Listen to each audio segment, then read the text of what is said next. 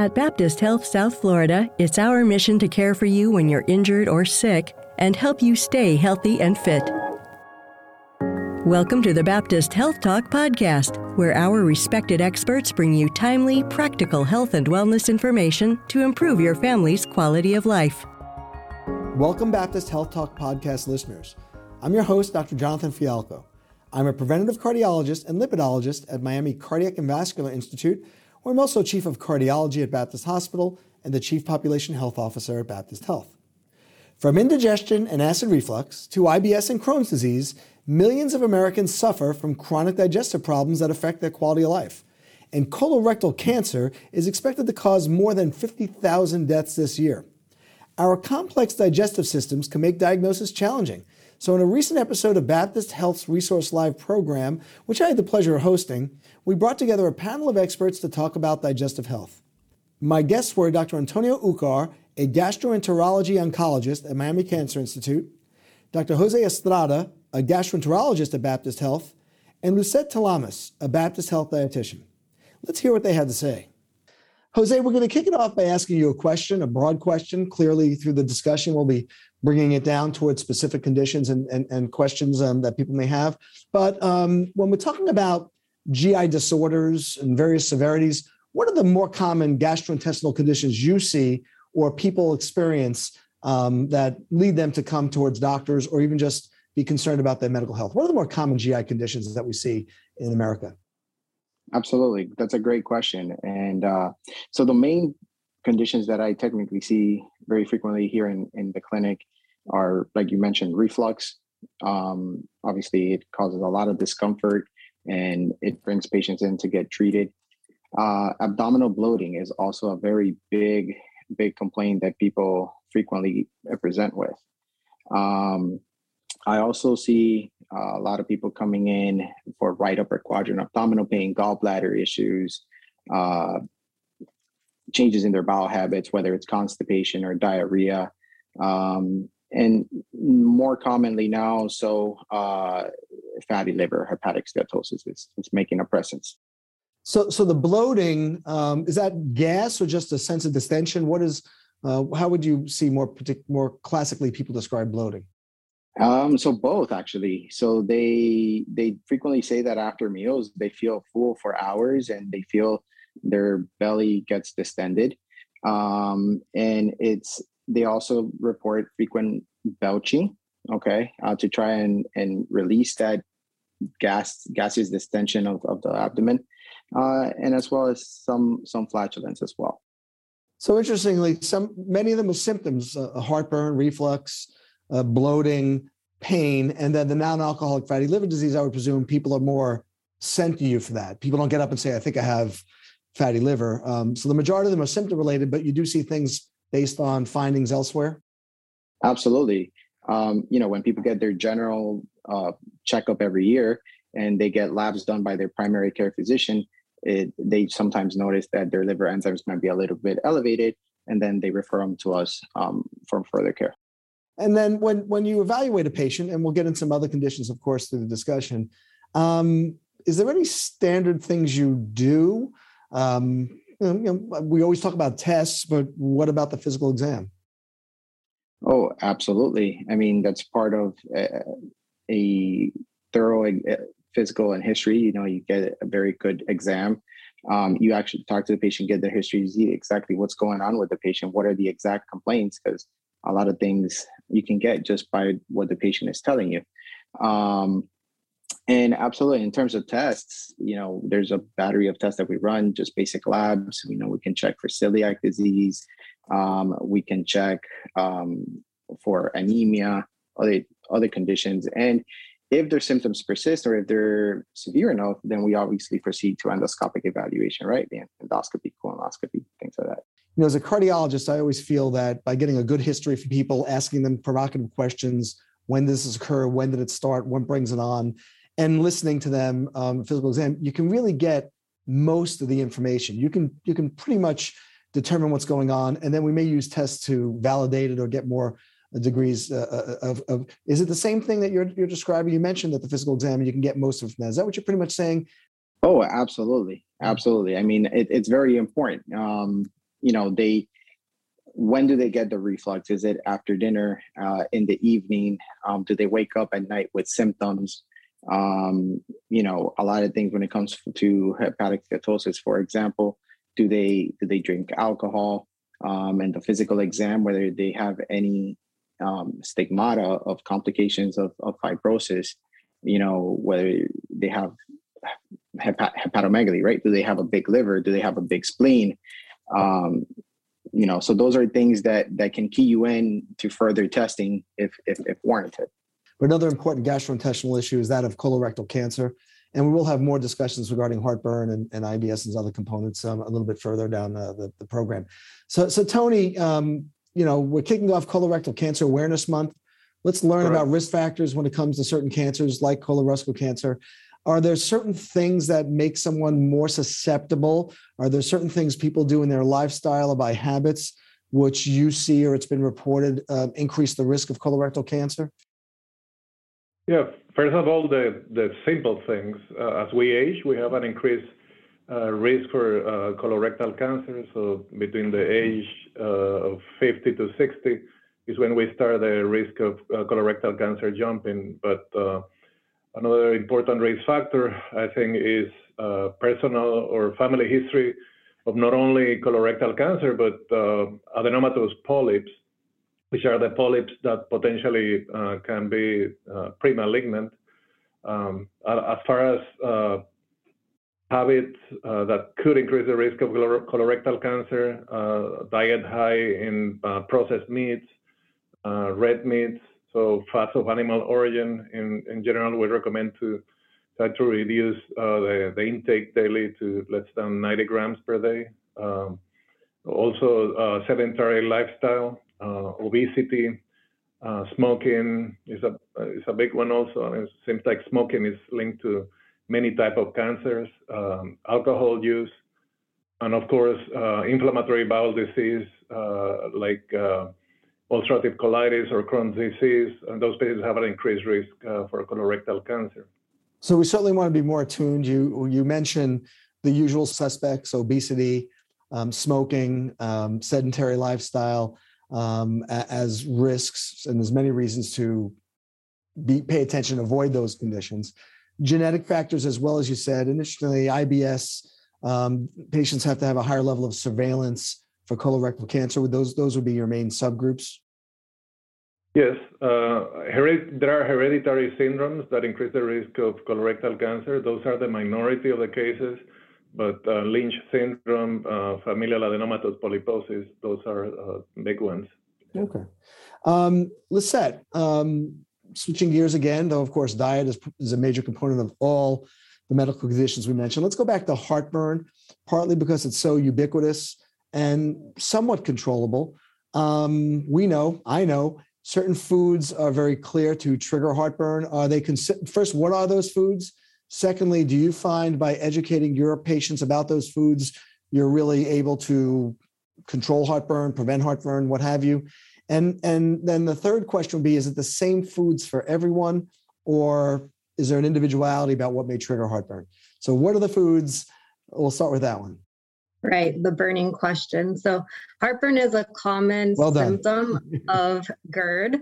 And as Dr. Estrada just mentioned, if it's something that's chronic and people are really dealing with, it's good to see people like Dr. Estrada because it's a very common symptom, but heartburn and GERD can be managed through diet and lifestyle. So, and it is very specific to the individual. So we'll get that, cleared up right away. So what's going on with heartburn is, everyone between their throat, their esophagus, and their stomach, there's like this little valve, right? So when that valve relaxes, there's actually some foods that can cause the valve to relax and then cause the regurgitation of the stomach contents into the throat. And that's that really burning feeling, right? So there's different foods that can trigger either the valve to relax, the sphincter, or foods that increase your gastric acidity. So in general, what those foods are, you don't have to worry about individual, but here's the list, foods that increase gastric acidity. Well, people can test. They can see if this causes it and I stay away from it. I mean, it's reasonable. Well,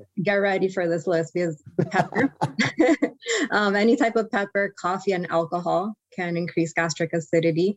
And then foods that can relax your lower esophageal sphincter are chocolate, mint, and a high-fat meal. So very, very common in American diets when we talk about these foods. And then when we just talk about lifestyle, so large meals in general, and then fatty meals. So it's not just Thanksgiving anymore, holidays, think about those times we can overindulge. So, if this is something that's common and frequent, that's when you do want to pay attention to this. And work towards maybe smaller, more frequent meals. That might work better for some people. At night, avoiding a large meal in general, and then avoiding it, especially 3 hours before bedtime, because then it's just like common sense, right? You lie down, the little valve is a little relaxed, and heartburn, right? So that's the dietary approach. Diet and lifestyle is a big part of managing GERD for sure. Do people, when you educate them and work with them, do you find that people listen, or is it just, I'll take my reflux and I want my coffee? I mean, what kind of, and this is a personal experience, what kind of penetration of the recommendations do you generally see? It's hard. I mean, we're talking about behavior change. So it's very difficult when, for people to give up or to avoid these foods. But I think if the symptoms are severe enough, people do want to grab on to what they can in order to feel better, because true, consistent reflux or GERD is really uncomfortable. And there can even be associated weight loss. If this is long-term, we could be dealing with a few other nutrient concerns or nutrition concerns as well. So it's sometimes people will pay the price with their symptoms if they eat something. But yeah. So quick question to you, Jose. Obviously, there are medications for reflux. Would you make an argument it's better to correct the diet and not take the medications, or the medications work, they're safe, take them? Are there dangers to the medications? Just talk for a minute about a medication use approach towards reflux. Sure, absolutely. So, like you said, medications are great, but I do agree with Lisette in the terms that dietary changes, if made, can be almost completely curative. And if they adhere by that, then their symptoms, at least in part, are relieved tremendously. But when you've tried the diet changes, when you've cut out the coffee, when you cut out the heavy meals, and yet you still have the symptoms, I think that's where medication comes into play, right? The PPIs, or the H2 blockers, the PPIs being like the family of pantoprazole, omeprazole, esomeprazole, and the H2 blockers, the famotidine, and the old ranitidine, which is no longer on the market. But absolutely. And I think for the most part, PPIs, the pantoprazoles, and that family, they're all relatively safe. I think that when people start getting into trouble with pantoprazole is when they use it for years. And in theory, all medications have side effects. And with PPIs, again, in theory, it could be years before they start developing significant side effects, with the most common one nowadays being osteoporosis, right? That's a big one that's being brought forward. And it's more on people's mind, or that's their concern when they come into clinic, and that we talk most about. Tony, colorectal cancer again, important, curable if found early, the earlier found. What are the symptoms, if any, that one should notice to then trigger an evaluation for a potential colorectal cancer? Well, I think that one thing you just mentioned is key, and it's the fact that if you find it early, the curability can be very high and the treatment can be very simple. But usually by the time symptoms develop, that's an indication that the cancer is a little more advanced. But symptoms can range from what we call a change in bowel habits, which means that you are moving your bowels more frequently, or the consistency of the stool changes, or the shape, size of the stools is different. Some patients feel like the stools are smaller, or they have to strain in order to have a bowel movement. Other symptoms can be abdominal distension, bloating, rectal bleeding, the feeling of a lump or a mass in the abdomen. Of course, you don't want to get to those extremes to make the diagnosis of colorectal cancer, and that's why we emphasize so much in screening. So primary physicians are very familiar with the processes that they have to follow, as well as gastrointestinal specialists. So yeah, I want to get the screening in a little bit, but so you're very clear to mention the more common symptoms that might say you should get checked out. And I'm going to turn it over to Jose in a second to follow up on that. But also the screening would involve patients who don't have symptoms just to see, just based on statistics and likelihoods. So I appreciate that. And I want to get back to screening in a second. But to follow up on some of Tony's comments and even what we talked about before, not everyone who has an episode of a loose stool has colon cancer. This is for Jose. Not everyone who may have a little blood has colon cancer, though it should be evaluated, whether it's a hemorrhoid or whatnot. So tough question, but when should people say this is unusual, I better get checked out? And what do you see in those patterns of people? We don't want people to, like I said, rush to the emergency room every time they have a stomach cramp. Is there any rule of thumb or any kind of way you would approach educating people as to time to get checked out? You know, these things warrant a discussion with a gastroenterologist or with even a primary care doctor? Absolutely. So I think when it's persistent, when the symptoms are persistent, and in terms of the bleeding, if it is a significant amount, right? If you have a little bit of blood when you wipe, I mean, odds are that that's very insignificant. It's not really going to cause much, and that's just may just be hemorrhoidal. However, if every time that you go to the bathroom, you're having a gush of blood coming out, it's persistent, months and months and months, or if the abdominal pain is getting progressively worse, then I think that's when you kind of have to seek out and make sure that everything is okay. And in terms of following up with the screening, a lot of patients are coming in and they don't realize that actually the guidelines have now changed. And it's no longer at the age of 50 that we're recommending. Your first screening colonoscopy is now at the age of 45. So that's important to kind of throw that out there. And again, I don't want to diminish screening. And again, I think we still have time to get to that a little bit more. But when someone has those symptoms, obviously, if they're in distress, they should, take care of it emergently.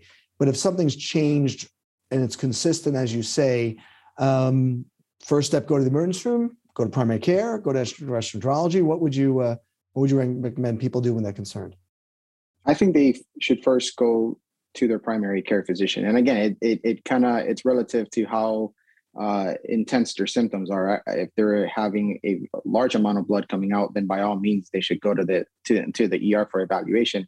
But I think if it's just a little bit of a amount of blood that it's going persistently throughout months, then first see their primary care physician, and their primary care physician most likely will refer them to a gastroenterologist. And some of the other things, like Lucette mentioned, is a change in weight, unexpected weight loss, difficulty swallowing, those are the kind of things that would. Those are the alarm symptoms, anemia, things like that. Yeah. So over to Lucette. Again, my favorite subject is the impact of diet on our health and wellness. We know that eating habits have a big component in driving and maybe even resolving digestive problems. What are the more common GI issues you see when patients either follow certain diets, or what are the more common GI issues that you see can be resolved with certain diets? Broad question, I know, but just, the more common things that you see. It's broad. And as we started talking in the beginning, common symptoms of like diarrhea, constipation, bloating, gas.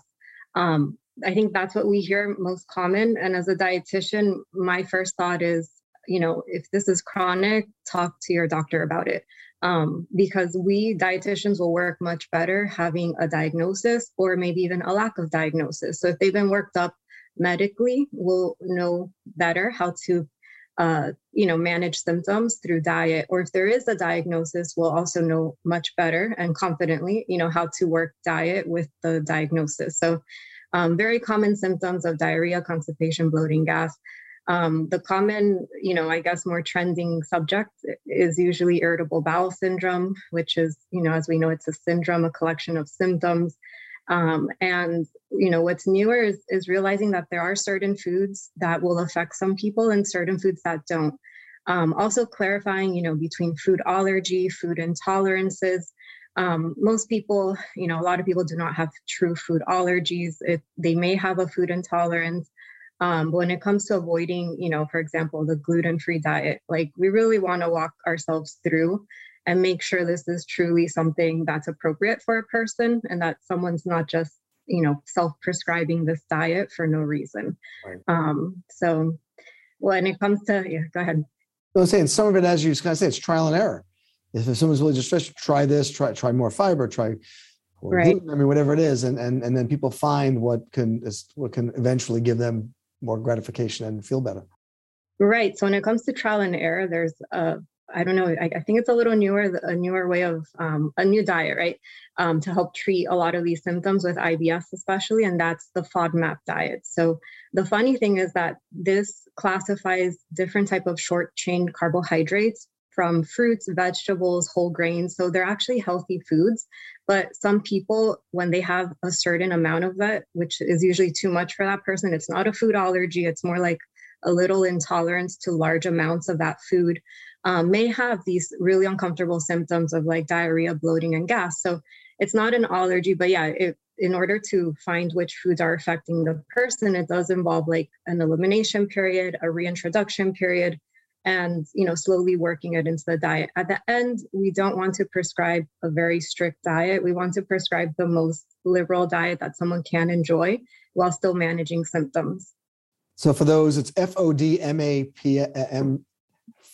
fermented oligosaccharides, disaccharides, monosaccharides, and polyphenols, right? FODMAPs. And polyols, almost. Polyols. So your sugar alcohols, basically. I'll have you back. We'll do a session on that, but it is fascinating and actually has cardiovascular consequences too. Jose, we would be remiss if we didn't have something specific about Crohn's disease. You mentioned IBS. Quickly, what is Crohn's disease and how are we hypermanaging Crohn's disease right now? Can it be controlled? Can it be cured? Good question. So Crohn's disease is basically a condition where your body kind of attacks specific areas of your intestine, right? It can attack actually any part of the gastrointestinal tract. It does have a predominant, it likes to attack more the terminal ileum, which is the last portion of the small bowel, and also the colon. It usually manifests with crampy abdominal pain, diarrhea. Some patients their first symptoms can be abdominal pain, which leads them to go to the ER. They find that they have an obstruction, or an abnormal CT. The way that we would diagnose it is A, with imaging, B, obviously doing a colonoscopy, trying to get into that portion of the terminal ileum, the last portion of the small intestine, taking biopsies, confirming the diagnosis. And it can be put into remission if treated appropriately. And there are good medications nowadays, biologics or immunomodulators, which definitely bring down the inflammation significantly, and patients can be very well controlled. Well said. And last question before we take a few questions from the viewers. Tony, screening tests, we're finally on it. Jose mentioned a little bit about a change in the recommendations, but let's talk specifically about the purpose of screening tests, how frequently you'll see patients to be treated with the discovery of colorectal cancer through a screening colonoscopy as opposed to symptoms. Can you weigh a little bit of those percentages as well? Yeah, well, I think that colonoscopy continues to be the gold standard. It's a little expensive, more cumbersome because of the bowel prep. But for standard risk patients, it is recommended approximately every 10 years. And it's a good way to identify small lesions, polyps, before they transform into cancer. There are other easier ways to do screening. It could be fecal immunoglobulin, immunochemical test in the stools. That can be done once a year. Guaiac, fecal occult blood, can be done also once a year. flexible sigmoidoscopy, or you can combine flexible sigmoidoscopy with tests for occult blood in the stools. So do you see, again, is there a survival benefit for patients that come to you based on finding a cancer with a colonoscopy?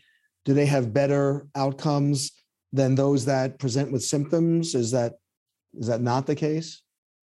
Well, in general, it's true. Patients that have a screening colonoscopy and the cancer is detected in that way usually present with earlier stage disease.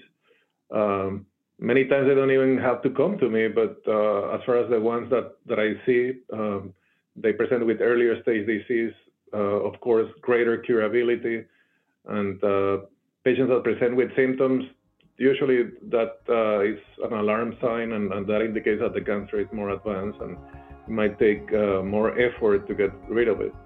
To our listeners, remember that you can send us your comments and suggestions for future topics at Baptist Health Talk at baptisthealth.net. That's Baptist Health Talk at baptisthealth.net. On behalf of everyone at Baptist Health, thanks for listening and stay safe. Find additional valuable health and wellness information on our resource blog at baptisthealth.net/news. And be sure to interact with us on our social media channels for live and upcoming events. This podcast is brought to you by Baptist Health South Florida, healthcare that cares.